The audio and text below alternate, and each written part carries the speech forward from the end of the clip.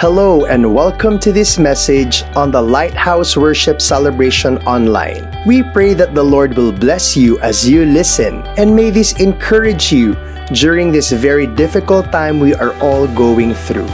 Please share this with others so that they will be encouraged as well.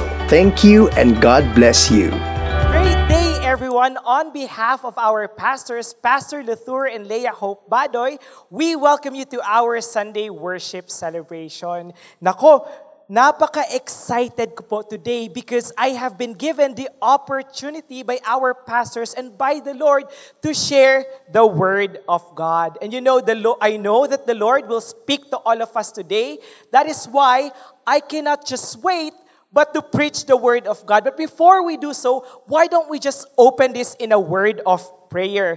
Yes, Lord Father God, Lord, we ask, may you open our hearts, Lord God Father, as we receive your word. We thank you, Lord God Father, because we will find practical application of the word in our lives. We just give you back the praises, the glory, the honor. In Jesus' mighty name we pray. Amen and amen. You see, recently, lahat po tayo, alam na natin na may pandemic. So, the title of our word today is Surviving the Spiritual Pandemic. No? So, this is not really the physical pandemic, but it has something that is related to it. No? So, we're trying to relate how the spiritual pandemic looks like by referring or correlating it with the physical pandemic. Now, sobrang dami na po ang nangyari. It has been, I think, 2 years na. Late 2019 when COVID-19 started. Sa 2 taon na nagdaan, I really wanted to ask you this question, to ask people this question, kumusta ka? Kumusta ka na kapatid? And you know, by asking this question, I'm not hoping to get the answer na, Kuya, okay lang.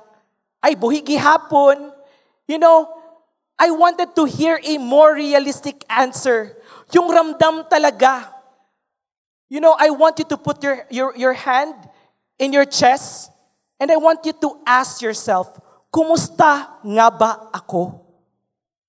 You know, we are so busy. For some of us, we are so busy taking care about our family, taking care about so many things, our family members, our work. And yet, we forget to take care about ourselves.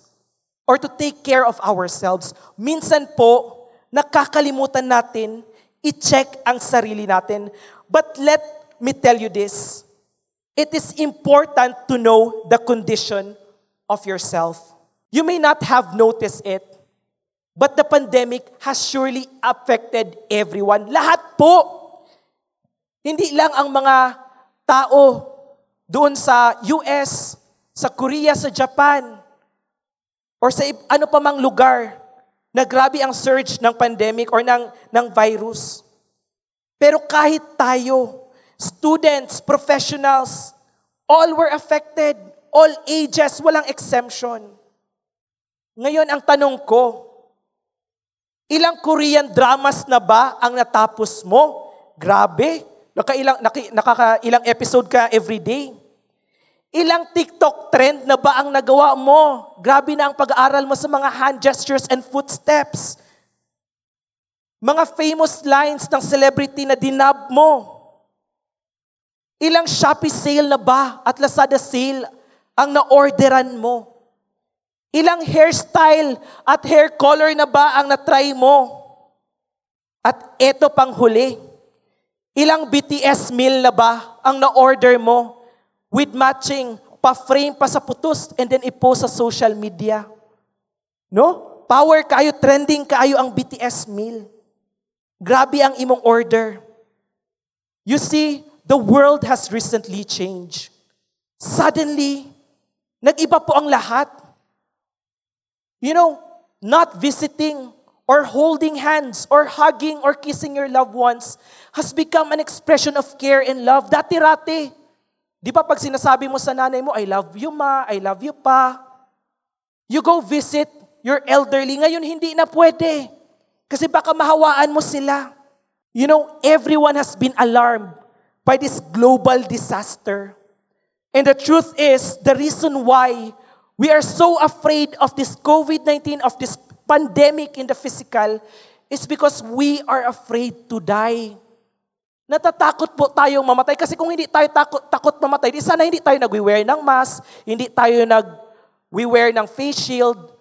Pero sa totoo lang, takot po tayong mamatay. Most of us are. That's why grabe nakapraning ang iba magsuot og face mask taglima tagtulo. Mauna ka pang mamatay sa suffocation doon maging positive sa virus. You know, ang iba grabe ang face shield. Meron pang libo-libo na face shield. Kulang na lang, butangan og ref, og TV, ibang face shield para kumpleto na house and lot na. But we cannot deny this because people are afraid of death. But I want to tell you to this, that although the physical pandemic, the COVID-19 pandemic is alarming, there is something, a stronger pandemic in the spirit that is happening, an evil virus that is spreading that has to be stopped. And this is the sin virus. Kung ano po ang na-experience natin sa pandemic, sa physical pandemic, ganito po ang nangyayari sa spirit. You know, we cannot deny that we will all die. Someday po, mamamatay tayo. It may not be today. It may not be tomorrow. It might not be next month. But one day we will. And let me tell you this, it is very possible that the Bible tells us that people can die twice. First is the physical death. Second is the spiritual death. And it will be very tragic if we experience the second death. Namatay ka na nga physically. Mamamatay ka pa spiritually. Talong-talo ka na kapatid. And you know, we have to be aware in order to survive the spiritual pandemic. You see, I've always had this thought. As a Christian, it helps me to protect my peace. I would see people whom I know. Grabe ang aligaga. Grabe sila praning when it comes to pandemic. When it comes to COVID. And baka daw magkasakit sila, baka daw mamatay sila. And you know, I'm also afraid of being positive. But I have this peace in my heart because I know I have Jesus. When I died if ever, you know, the Lord will allow me to die because of COVID, I know that I am already saved. Mamatay man ako sa COVID, okay naman sa forever. Kasi kasama ko si Lord. Promoted pa nga ako. Di ba? But of course, ayaw natin naman mamatay. That's why we are being careful. We wear masks, we obey safety protocols, but in case mag-positive ka pa rin, at least hindi guguho ang mundo mo. You know, because many people are not aware of what is happening in the spirit, the enemy has taken advantage of that fact or that truth to keep spreading the virus. We're talking about spiritual pandemic here. And because many people are unaware, this enemy would just come and keep spreading the virus. Ikakalat niya. And before we know it, our spiritual state is so poor that sometimes it's beyond what we can recover. May mga bagay po na hindi na kayang ibalik. That's why we need to be aware of the pandemic in the spirit. You know, the world has increased its amount of sin. People, including myself, are getting sinful every day. 1 John 2:15, it says, "Don't love this evil world or the things in it. If you love the world, you do not have the love of the Father in you." In Romans 12:2, it says, "And be not conformed to this world, but be ye transformed by the renewing of your mind, then ye may prove what is that good and acceptable and perfect will of God." Because the world has gotten so sinful, it affects our spiritual realm and has created pandemic. You know, yung COVID-19 is only one virus, but in the spirit, there are many types of virus spreading, and number one of it is faithlessness. The world has lost its faith. Hindi ba natin napapansin? You see, recently, I have come across with celebrities promoting this book about universe and how it teaches whatever you try to pray to the universe or the law of attraction, it will be given to you if you pray to the universe. Meron pa doon, if you pray, idalangin natin ang ating mga hiling sa bituin para ito ay sagutin. It sounds amazing and magical. It sounds awesome. Wow, ang dali naman nun. I-attract ko, magugustuhan ako ng aking crush, yayaman ako. You ask the universe that and it sounds so real. It sounds so good. It sounds so magical. Pero kapatid, huwag kang magpauto. You know, kung makatubag lang ng universe o kang stars mo, ingon siguro na sa imuha in tawon, o nga nung labot-laboton man minimuan na imong mga prayers o concerns, ayaw in taon may himuang Ginoo. Ayaw in taon may himuang Ginoo. Dungagan pa nimo among functions, nagsigasiga rami diri. Hindi po nagpapako si Lord sa krus para lang sa bituin ka manalangin. No? Babalik ka pa sa ira na bato ang ating Diyos. Hindi po ganon. Number 2 is distraction and busyness. If the enemy cannot make you evil, he will make you busy. God is no longer the priority of our lives. We have labeled other things more important than God. Our time is consumed by these things to the point that we have no longer left. We have nothing left for God. You know, busyness and distraction is also happening in the spirit. And we should be alarmed of it. And sa totoo lang, marami sa atin, wala naman talaga tayong ginagawa, pero bakit ang busy mo? Ngayong quarantine, tatanungin kita kapatid, saan nauubos ang oras mo? Now, by asking you this, I'm not trying na mapakonsensya ka. What I'm actually asking is that you check, you account your time, ang dami nating oras sa isang araw, saan ba nauubos? Siguro by now, ang dami mo nang na-comment tungkol sa towel na naging fried chicken. Ang ganda na ng reaction at post mo sa mga hiwalayan ng celebrities na parang ikaw ang involved. Nakidebate ka na rin kung essential ba talaga ang lugaw o hindi. O baka naman napagod ka, kakachat sa mga taong, no? Sa mga taong hindi ka naman ginawa, pinagod ka lang. Imagine, mag-chat ka sa mga maling tao, maabtan pa mo 3:00. Nya ilaron radi ay ka. Or you watch these vlogs. Di ba, nanonood ka ng vlogs sa isang araw, nood ka 30 minutes, nanood ka, start ka, 7 a.m., click ka na naman, pagtingin mo, 7 p.m. na, doon nauubos ang oras mo. Tapos madalas yung mga vlog na yun pa talaga ang mga vlog na nagpapasana all na lang. Kasi nakikita mo, nakaka-travel sila. O baka naman, may mga nagbabalik. Mga bagay na iniwan mo na. Mga bisyo na tinigil mo na o mga maling tao na matagal mo nang iniwan. Bakit hindi mo i-check, kapatid? Bakit nga ba distracted at busy ka? You know, God has given us dreams. Yung mga pangarap mo, yung mga bagay na magpapasaya sa'yo, yan din ang gusto ng Panginoon. But in the process of chasing your dreams, in the process of attaining success, or craving for success, sana hindi mo maiwan si Lord. Sana hindi mo mabitawan ang paniniwala mo sa Panginoon.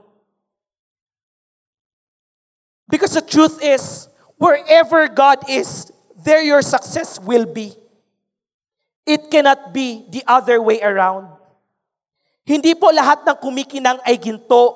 Madalas po, tanso. Ang iba nga, bote pa nakakasugat. Botilya. Things may shine and they may be attractive, but if they oppose where God wants you to be, I tell you, it will only destroy you. You know, I have a funny story about this. We are in a plant business and I went to my supplier to get some plants. Along with me are many gardeners kasi bagsakan ng plants yun. I was with my cousin and my cousin, basically, he grew up with me. He is like a brother to me. So dapat makilala ko siya. And because, eto po kasi, doon sa supplier kasi, isang price lang. Tapos pag pumili ka ng plants, kahit pa mayabong yan o kahit pa maganda, lush, yun na ang presyo niyan. Kaya dapat piliin mo yung mga good quality. Eh, syempre ako, pagdating ko doon, diretso pasok ako, pili agad. And then my cousin, pinark pa niya yung sasakyan, sumunod siya sa akin, and then he was assisting me. And all the time, I was giving him, eto po sir, kukunin ko ito sir, eto sir, kukunin ko ito sir, sir, pa-assist naman sir. Ganun ako ng ganun sa kanya. Later, I realized, bakit parang familiar itong nag-a-assist sa akin? Pinsan ko pala. Sabi ko, insan.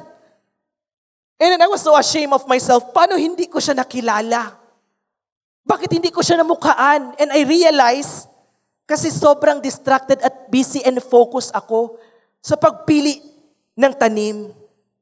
And for some of us, we are like that.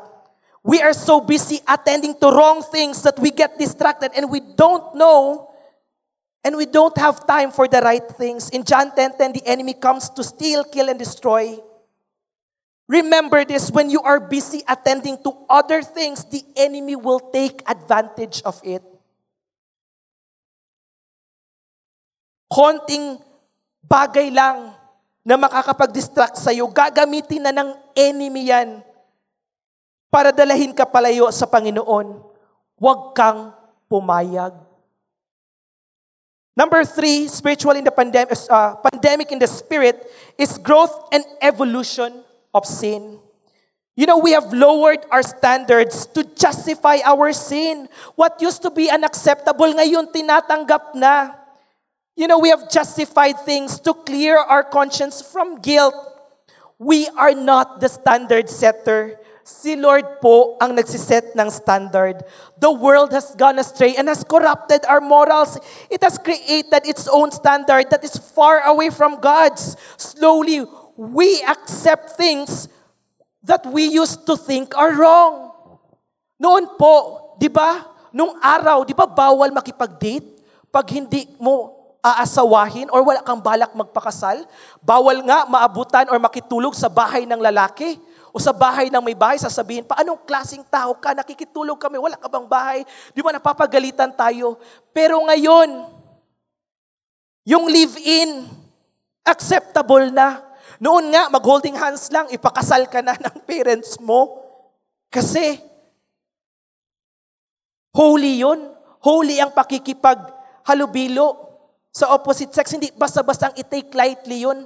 Naintindihan ng tao na importante yun and it will have an impact. Noon, napaka-conservative ng mga palabas. Ngayon, ang lalaswa na. Ang mga music, ang babastos na. Meron pang practice ng homosexuality and etc. We are in no position to set the standards. Dapat maliwanag yun. We cannot move the line that God has set. We are not wiser than God. Kung mas marunong ka pa pala sa Diyos, sana ikaw na lang ang pinako sa krus. Sana tayo na lang ang pinatay. Kung mas marunong pa pala tayo sa Bible, di sana hindi na lang nagpakamatay si Jesus para sa atin. But the truth is, we need God and we have to obey His standards. And you know, madalas, naiintindihan mo naman, ayaw mo lang tanggapin. The compromises we get ourselves into, the sins we do, alam naman natin sa sarili natin na mali yan. But because we enjoy it, ayaw nating tanggapin. We think we can get away with it. Pero kapatid, tanggapin mo na kailanman ay ang mali ay hindi magiging tama sa mata ng Diyos. Pwede mong lokohin ang tao, pero hindi ang Panginoon. Number 4, pandemic in the spirit is silent believers. Our care for comfort and fear of men has dimmed the lights that is supposed to help others to see God's will. Mas takot pa tayo sa Diyos kesa sa Masakot pa tayo sa tao kaysa sa Diyos. You know, we are living in this world where we care so much about the opinions of other people, kung anong sasabihin ng kapitbahay, kung anong sasabihin ng mga bosses natin. We are afraid to lead in prayer. We are afraid to preach the truth because we might displease people. We might lose favor. Baka sabihin niya, napakahuli ko naman, ay hindi na ako maglilid ng prayer. Hindi na ako magpo-post sa Facebook. Baka sabihin naman nila, napaka-hypocrite ko. Ako nga, nagkakamali. You see, God's people are supposed to be the warning siren for the unbelievers so that they will know the truth. The noise we make is not supposed to condemn people. It is never that way. But rather a strong reminder of love so people won't go astray. And we're not simply talking about people whom are strangers to us. We are telling and preaching the truth to remind the people whom we care about, our disciples, our family, our friends. These are people whom we value.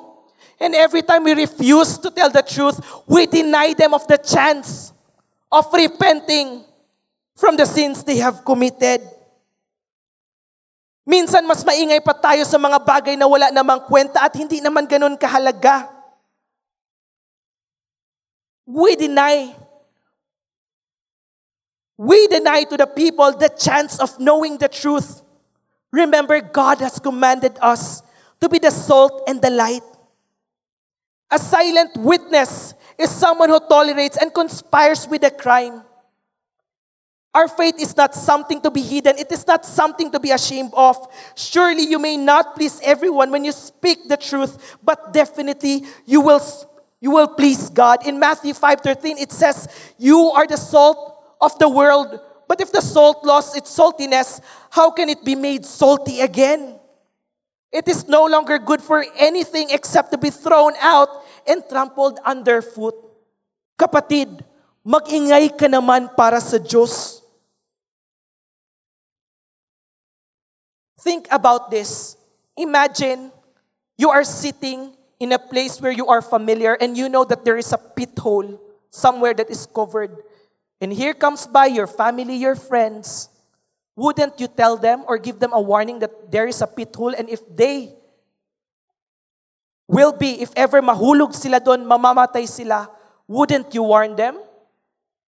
Because me, kahit stranger, even a person who is stranger to me, I would warn him. How much more the people whom I care about? But every time we stay silent, we deny them of the opportunity to know the truth, which, if they accept and change their way, will lead to their salvation. Now, ang tanong, positive ka ba sa virus na ito? We are talking about the spiritual virus, the pandemic in the spirit. In James 1:14, "But each person is tempted when they are dragged away by their own evil desires and enticed." Positibo ka ba? You know, even in the physical, one of the deadliest characteristics of a virus is that it cannot be seen and it is contagious. Kaya po, yung mga tao, kahit na positive na sila, hindi nila alam dahil wala agad symptoms at nakakahawa sila. Later on, nafe-feel na nila ang symptoms, pero na-spread na nila ang virus. At ganun din po in the spirit. We may not know it, but for some of us, we are already infected by these things. That's why we have to check our condition. Kumusta nga ba ako? Nako, parang positibo ako. Anong gagawin ko? You know, this is why we should develop awareness. Dapat alam natin. Because awareness will help us to survive this pandemic. It will help us to determine and solve difficult situations such as what we are facing now. Importante po na alam mo ang nangyayari at alam mo na may nangyayari sa'yo.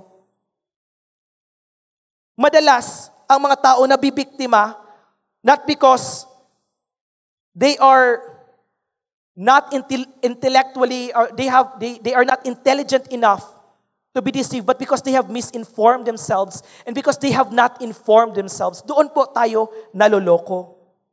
Kaya ngayon, alamin natin ang sintomas. May mga sintomas yan eh. Number 1 is, beware of the symptoms. Number 1 is colds. Hindi ka na kasing on fire tulad ng dati. Dati love mo si Lord unconditionally. Ngayon, air-conditionally na. Kabugnaw ba? Dati on fire ka sa Panginoon, karon luya na kayo ka. Maski mo attend man life group, di na nimo mabuhat. Pa-shareon, moingon ang life group leader, naabay, unsay nagrema sa inyo ha? Ano yung mga nakuha mo last Sunday? Ayaw mo nang mag-share. You know, ang word or ang preaching in a Sunday will be 30, 40, 50 minutes. Pero, grabe, wala man lang kayo nakuha ato. Grabe na ang preaching ni Pastor Lat, Pastor Leia. Wala ka man lang nakuha. Kagahi na ba sa heart? Sobrang lamig mo na. Number 2 is muscle pains. Nako, hindi ka na tulad ng dati. Pag inuutusan ka ng leader mo na mag-evangelize, sumasakit na. Ay di ko, kapoy. Noon, ikaw pa ang number 1. Sige kani akong plano, ana. Ang life group leader mo na lang magsasabing, hinay-hinay lang. Ngayon, ikaw mag-opening prayer ha, ay pwede lain na lang. Ako pa, Jude, lain ka ayo, dili ko tumatanggi ka na. Masakit na ang mga muscles, halos hindi mo na ma-flex. Hindi ka na nga makapag-lift ng hands mo to pray. Kung dati ang galing mong mag-invite, mag-evangelize, ngayon halos ikaw na ang dapat i-invite at evangelize. Kinakalimutan mo na lang ang mga church events and godly events. In Luke 19:26, the king said, people who use what they have will get more, but those who do not use what they have will have everything taken away from them. Kapatid, mawawala yan pag hindi mo ginamit. Liliit ang mga muscles mo. Yung abs mo, magiging fats yan. Before you know it, magiging spiritually obese ka na. Mahirap nang igalaw, aray. Bakit ang hirap nang itakbo? Noon, kayang-kaya ko naman ito kahit walang tulugan. Ngayon, makatulog na ka sa life group. I-off na ang camera para maghigda-higda. Magpasangil dayon hinay kaya kong kuante, akong signal. Basig ang signal nimo kay Lord ang nihina na. Number 3 is, losing your sense of taste. Ito grabe. Hindi mo na ma-discern. Noon, konting bagay, alam mong mali agad. Ngayon, nako, you have lost your ability to discern. Dati hindi papasa sa iyo ang mga bastos at malalaswang na mga movies na may malalaswang parte.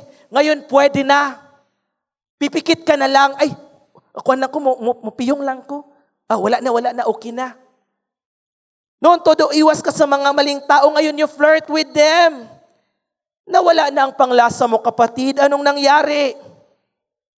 Leviticus 10:10, you must be able to clearly tell the difference between what is holy and what is not holy, between what is clean and unclean. Kapatid, tanungin mo ang sarili mo, positive ka ba? Ay nako. Remember that we are trying to check on ourselves because it's like getting a check-up. Di ba pag pumupunta tayo sa doktor, bakit ka magpapacheck up? Gusto ko kasi gumaling, kasi may nararamdaman ako. Nakadungog na ba kagningon, ay magpa-check up ko kay gusto ko mulala. Gusto ko mamatay na, kanus apakahap ni mahitabo. Meron bang ganun? Di ba wala? Pag pumupunta ka sa doktor, pag chine-check up mo ang sarili mo, pag nagpapadiagnose ka, because you wanted to get well.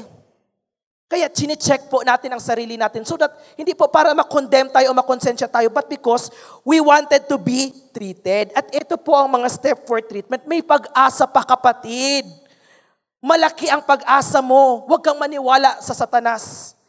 Number 1 is admission. Aminin mo na.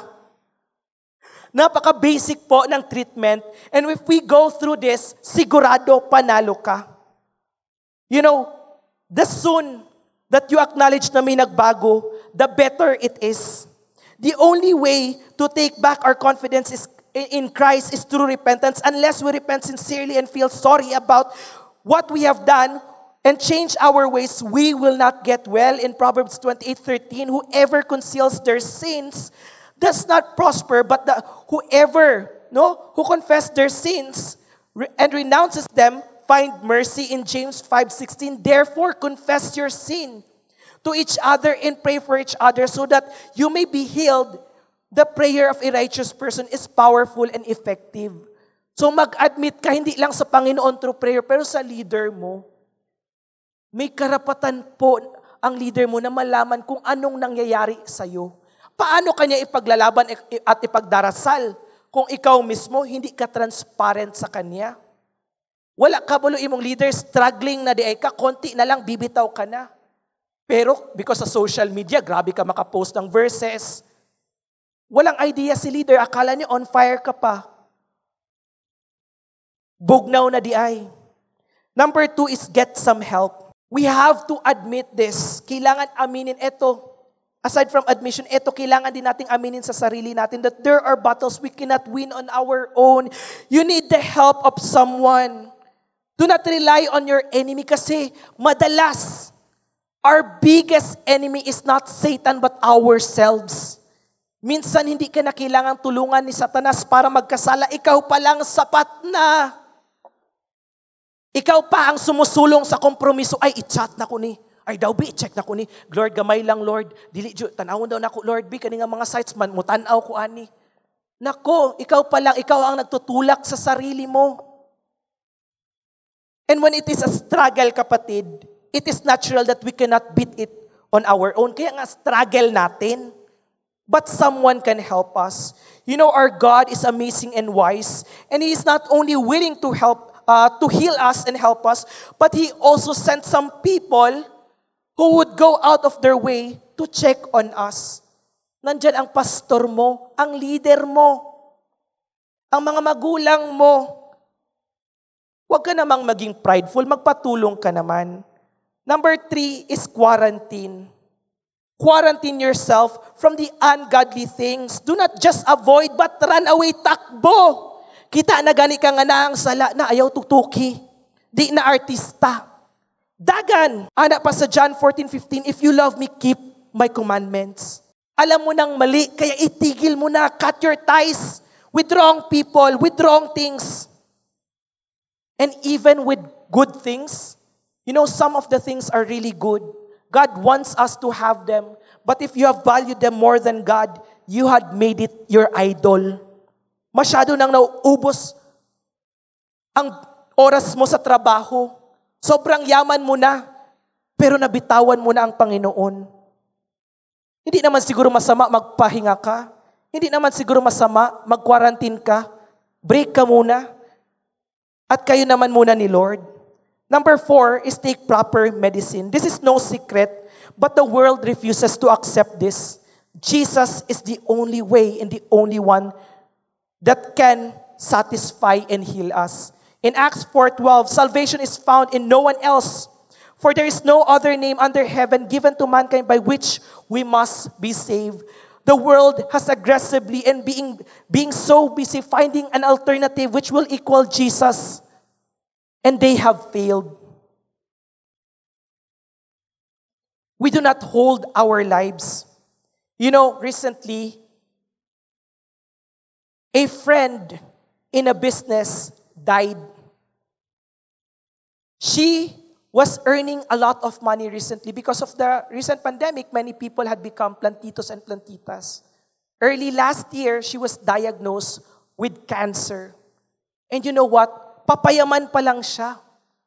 Doon pa lang niya nai-enjoy ang buhay niya. Pero suddenly, the enemy had stolen so much from her. Her time, her clock start ticking faster. Akala niya she will, no? People think that they would die in their 60s, 70s. But we can die earlier than that.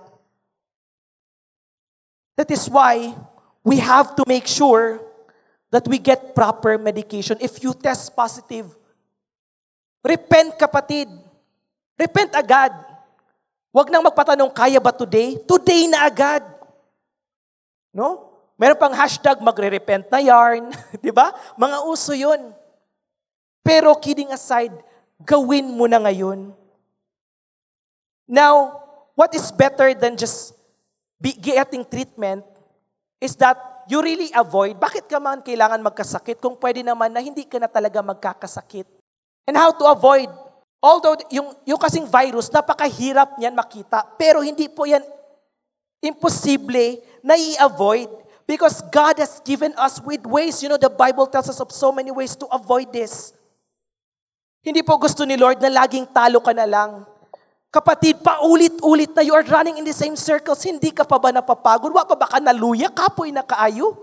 Sige na lang kag-pray, sige na lang kag-repent anang mga butanga.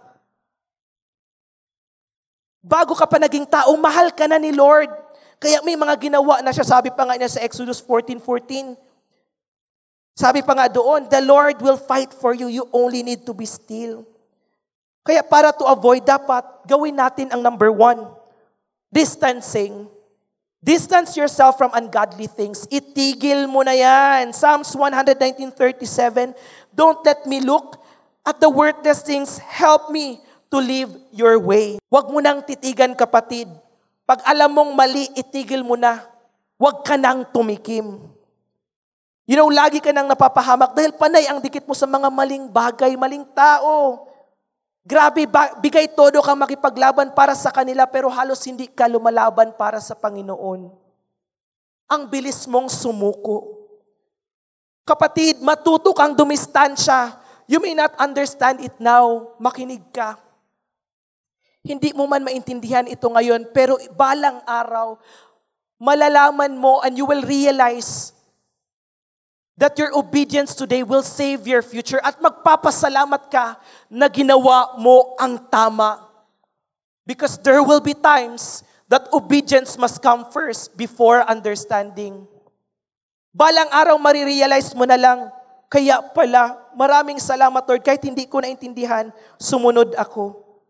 Number 2 is boost your immune system. You know, take vitamin C and vitamin D. Vitamin C is your vitamin Christ. Ask yourself, if I do this, if I go there, if I decide like this, will Christ be with me? Kung hindi, do not go there. Vitamin D, devotional. Huwag mong hayaan na lumipas ang araw na hindi mo nababasa ang katotohanan na nakasulat sa Biblia. Kaya ka naloloko. Nakasulat naman na ang instruction, hindi mo pa binabasa. Kinsa na ang nakatry, ana, di ba, sa exam? True or false? Or encircle? Encircle the letter, ikaw gibox mo. Minsan natay mga maro nga teacher, ipa-star. Star the letter of the correct answer. Ikaw nag-encircle ka, you're not following instruction. Mali. That's why we have to be guided by our spiritual discipline because it will boost our spiritual immune system. We have to pray, to attend life group. Madalas, hindi natin feel, pero kailangan natin gawin dahil nakakatulong sa atin yon. In Matthew 26:41, watch and pray so you will not fall into temptation. The spirit is willing, but the body is weak. Joshua 1:8, keep this book of the law always on your lips. Meditate on it day and night. You know, sabi pa nga doon, no? Na so that you may be careful to do everything written in it, then you will be prosperous and successful. You know, a simple act of prayer will connect you to God and it can change your life. When you are connected to God, you are getting stronger spiritually and you are being protected. That is why you have to do these disciplines. Alam ko pa ulit-ulit na, balik-balik na ni. Gikapoy na ko. Pastor Latour, moingon. Si Pastor Romel, Pastor Leia, akong leader, balik-balik na gyud ni. Ay nako, memorize na ako, mag-devotion na lang, mag-prayer, mag-ampo. The reason why we keep telling people, your leader are telling you these things, it's because these are the most basic things and yet, oftentimes, we neglect them. Kaya tayo nahihirapan. Yan, nag-resort lagi kay kuya. Yo, struggle kay wala man pud kay ampo-ampo. No wonder. Number 3 is regularly wash your thoughts. Wash your thoughts with biblical truths. Proverbs 4:23, above all else, guard your hearts for everything you do flows from it. Masyado nang marami kang masamang iniisip dahil sa napapanood mo, masyado ka ng praning. At dahil nga hindi ka nagbabasa ng Biblia, ay nako, hindi mo na alam ang katotohanan. Kaya naloloko ka. Mahalaga kapatid, you remind yourself of the truth. When the enemy is telling you na, wala, marumi ka talaga, nakasala ka naman, you can easily confront the enemy. Matagal ko nang alam yan. Matagal na akong madumi. Kaya nga sabi sa Biblia, God loved the world, He gave His one and only Son. Sabi pa doon, God's strength is made perfect for my weakness. The victory I have is not by my own self, but brought by Jesus.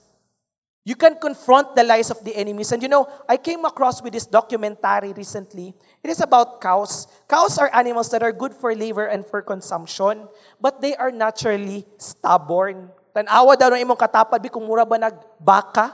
Stubborn. And to control cows in order to make them do the labor, they are inserted with rings on their nose. Kaya bitang makita ninyo, di ba na ay mga sing-sing sa ilang ilong? And the farmers would pull that in order for them to follow. Now, I want to ask you today, ano kaya ang naka-insert sa heart mo? At sino kaya ang humihila niyan? We are very stubborn in nature. Allow God's word to become a ring to pull us out of trouble whenever we engage ourselves into it. Hayaan po natin na ang salita ng Panginoon ang gumabay sa atin. Number 4 and the last, cooperate and support the spiritual frontliners. You see, even in the physical, napakahirap po na makipaglaban sa pandemic, di ba? Imaginein mo ito, grabe, bigay todo na ating ating mga frontliners, mga doctors, mga nurses, and then ay mga tao dito, mag-party-party lang, mag-inom pa. Daga nanuog na positive. Imagine that. Grabe na ang pag-praise sa'yo ng iyong leader. Grabe na ang pagtawag. Pero ayaw mong mag-cooperate, tago-tago. Luli ka, lulubog, lilitaw. Sabi pa in Hebrews 13:17, have confidence in your leaders and you submit to their authority because they can keep watch over you as those who must give account. Do this so that their work will be a joy and not a burden for the world, for that would be of no benefit to you. Sana ikaw yung disciple na pag dinisciple ng leader ay matutuwa siya. Dili makaingon ni mong leader, ay naanapod ni tanawa, pataka na post. Tawagan na pud nako ni, di baya mo tubag. If you tested positive, cooperate. Most unbelievers and believers, they died unsaved, not because no one was willing to help them, but because they refused getting help. May mga tao pong handang tumulong sa atin ng walang kapalit. They are people whom God is using to guide us. Again, they are our pastors, our leaders, our sibling in Christ. Nilalaban ka nila kapatid. Sana ilaban mo rin ang sarili mo. Huwag kang sumuko. Malaki ang pag-asa mong manalo. Kung noon lagi kang ipit at talo, ibang usapan na ngayon dahil kasama mo na sila, kasama mo na ang Panginoon. In 2 Corinthians 5:17, therefore, if anyone is in Christ, they are a new creation. The new creation has come, the old has gone, the new is here. In John 16:33, I have told you these things so that in me you may have peace. In this world you will have trouble, but take heart because I have overcome the world. You see, God is willing to help you. And when you accept that, you will have a God-given peace that nothing this world can offer. A peace that you will never find in this world. At kung hindi pa sapat yon, kapatid, sinasabi ko sa iyo, walang sasapat. Even if you keep on journeying and look for something that will satisfy you, wala ka pong makikita ang Diyos lang. Only Jesus can save and heal us. And there is a hope in God. Malaki ang pag-asa mong manalo. We are ending now, and may I ask you to please stand. I'd like you to put your hand in your heart. And I'd like you to tell yourself, I'd like you to take back the confidence that was stolen from you because you have committed sin. I want you to close your eyes and ask the Lord, Lord, I ask for forgiveness, God. I have lost my confidence in you. The enemy has stolen so much from me. Pero Lord, now I know, malaki ang pag-asa kong manalo. And you are willing to heal me, to help me. The Bible tells us in Leviticus, there is hope. The Lord says, when the people will repent, I will come to them. I will not turn my back on them because I am the Lord their God. And now the Lord hears your prayer. Pray to God. If you are here, you have become faithless. You have been distracted and busy. You have conformed to the standards of the world. You have become silent and refused to rally for God. God is calling you today to repent. Lord, patawarin mo ako.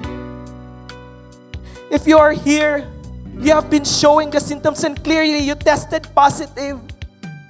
Say to God, to the Holy Spirit, Lord, I wanted to get treated. I will repent. I will leave this, God. Babangon ako. I will ask help from my leaders. I will distance myself from all the bad things. I will admit and repent, Lord. Lord, I will submit myself to your will and obey your commands. As you pray those prayers, God is renewing you. May ginagawa ang Panginoon.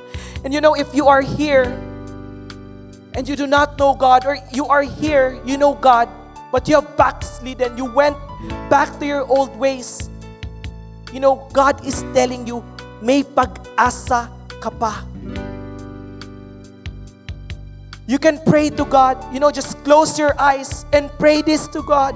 Lord, forgive me for I have sinned. Patawarin mo ako, Lord, and I am surrendering my life to you. I want you to become my personal Lord and Savior. Take over my life, and I want you, God, to lead me. Patawarin mo ako, God, kung bumalik ako sa aking mga bagay na matagal ko nang iniwan. Lord, I give my life back to you, God. And if you have prayed that, if you have asked for forgiveness, God is saying you today, I have renewed you, and you are now a new creation. And Lord, salamat, Lord God, Father, for the word. We thank you, Jesus, that you are good to us. Lord, may it be a reminder that an evil spirit, an evil virus is spreading in the spirit, and we cannot be just passive about it. We will fight, Lord God, Father, and we will trust in you and allow you to guide us. Salamat, Lord, we submit to you. In Jesus' mighty name we pray. Amen and amen. Praise the Lord for the word. Let's apply it in our life, and God bless. Thank you for listening, and may the Lord continually strengthen you and fill you with hope. Please stay updated because we will continue to come up with recordings like this so you will be strengthened as you go through this season. God bless you.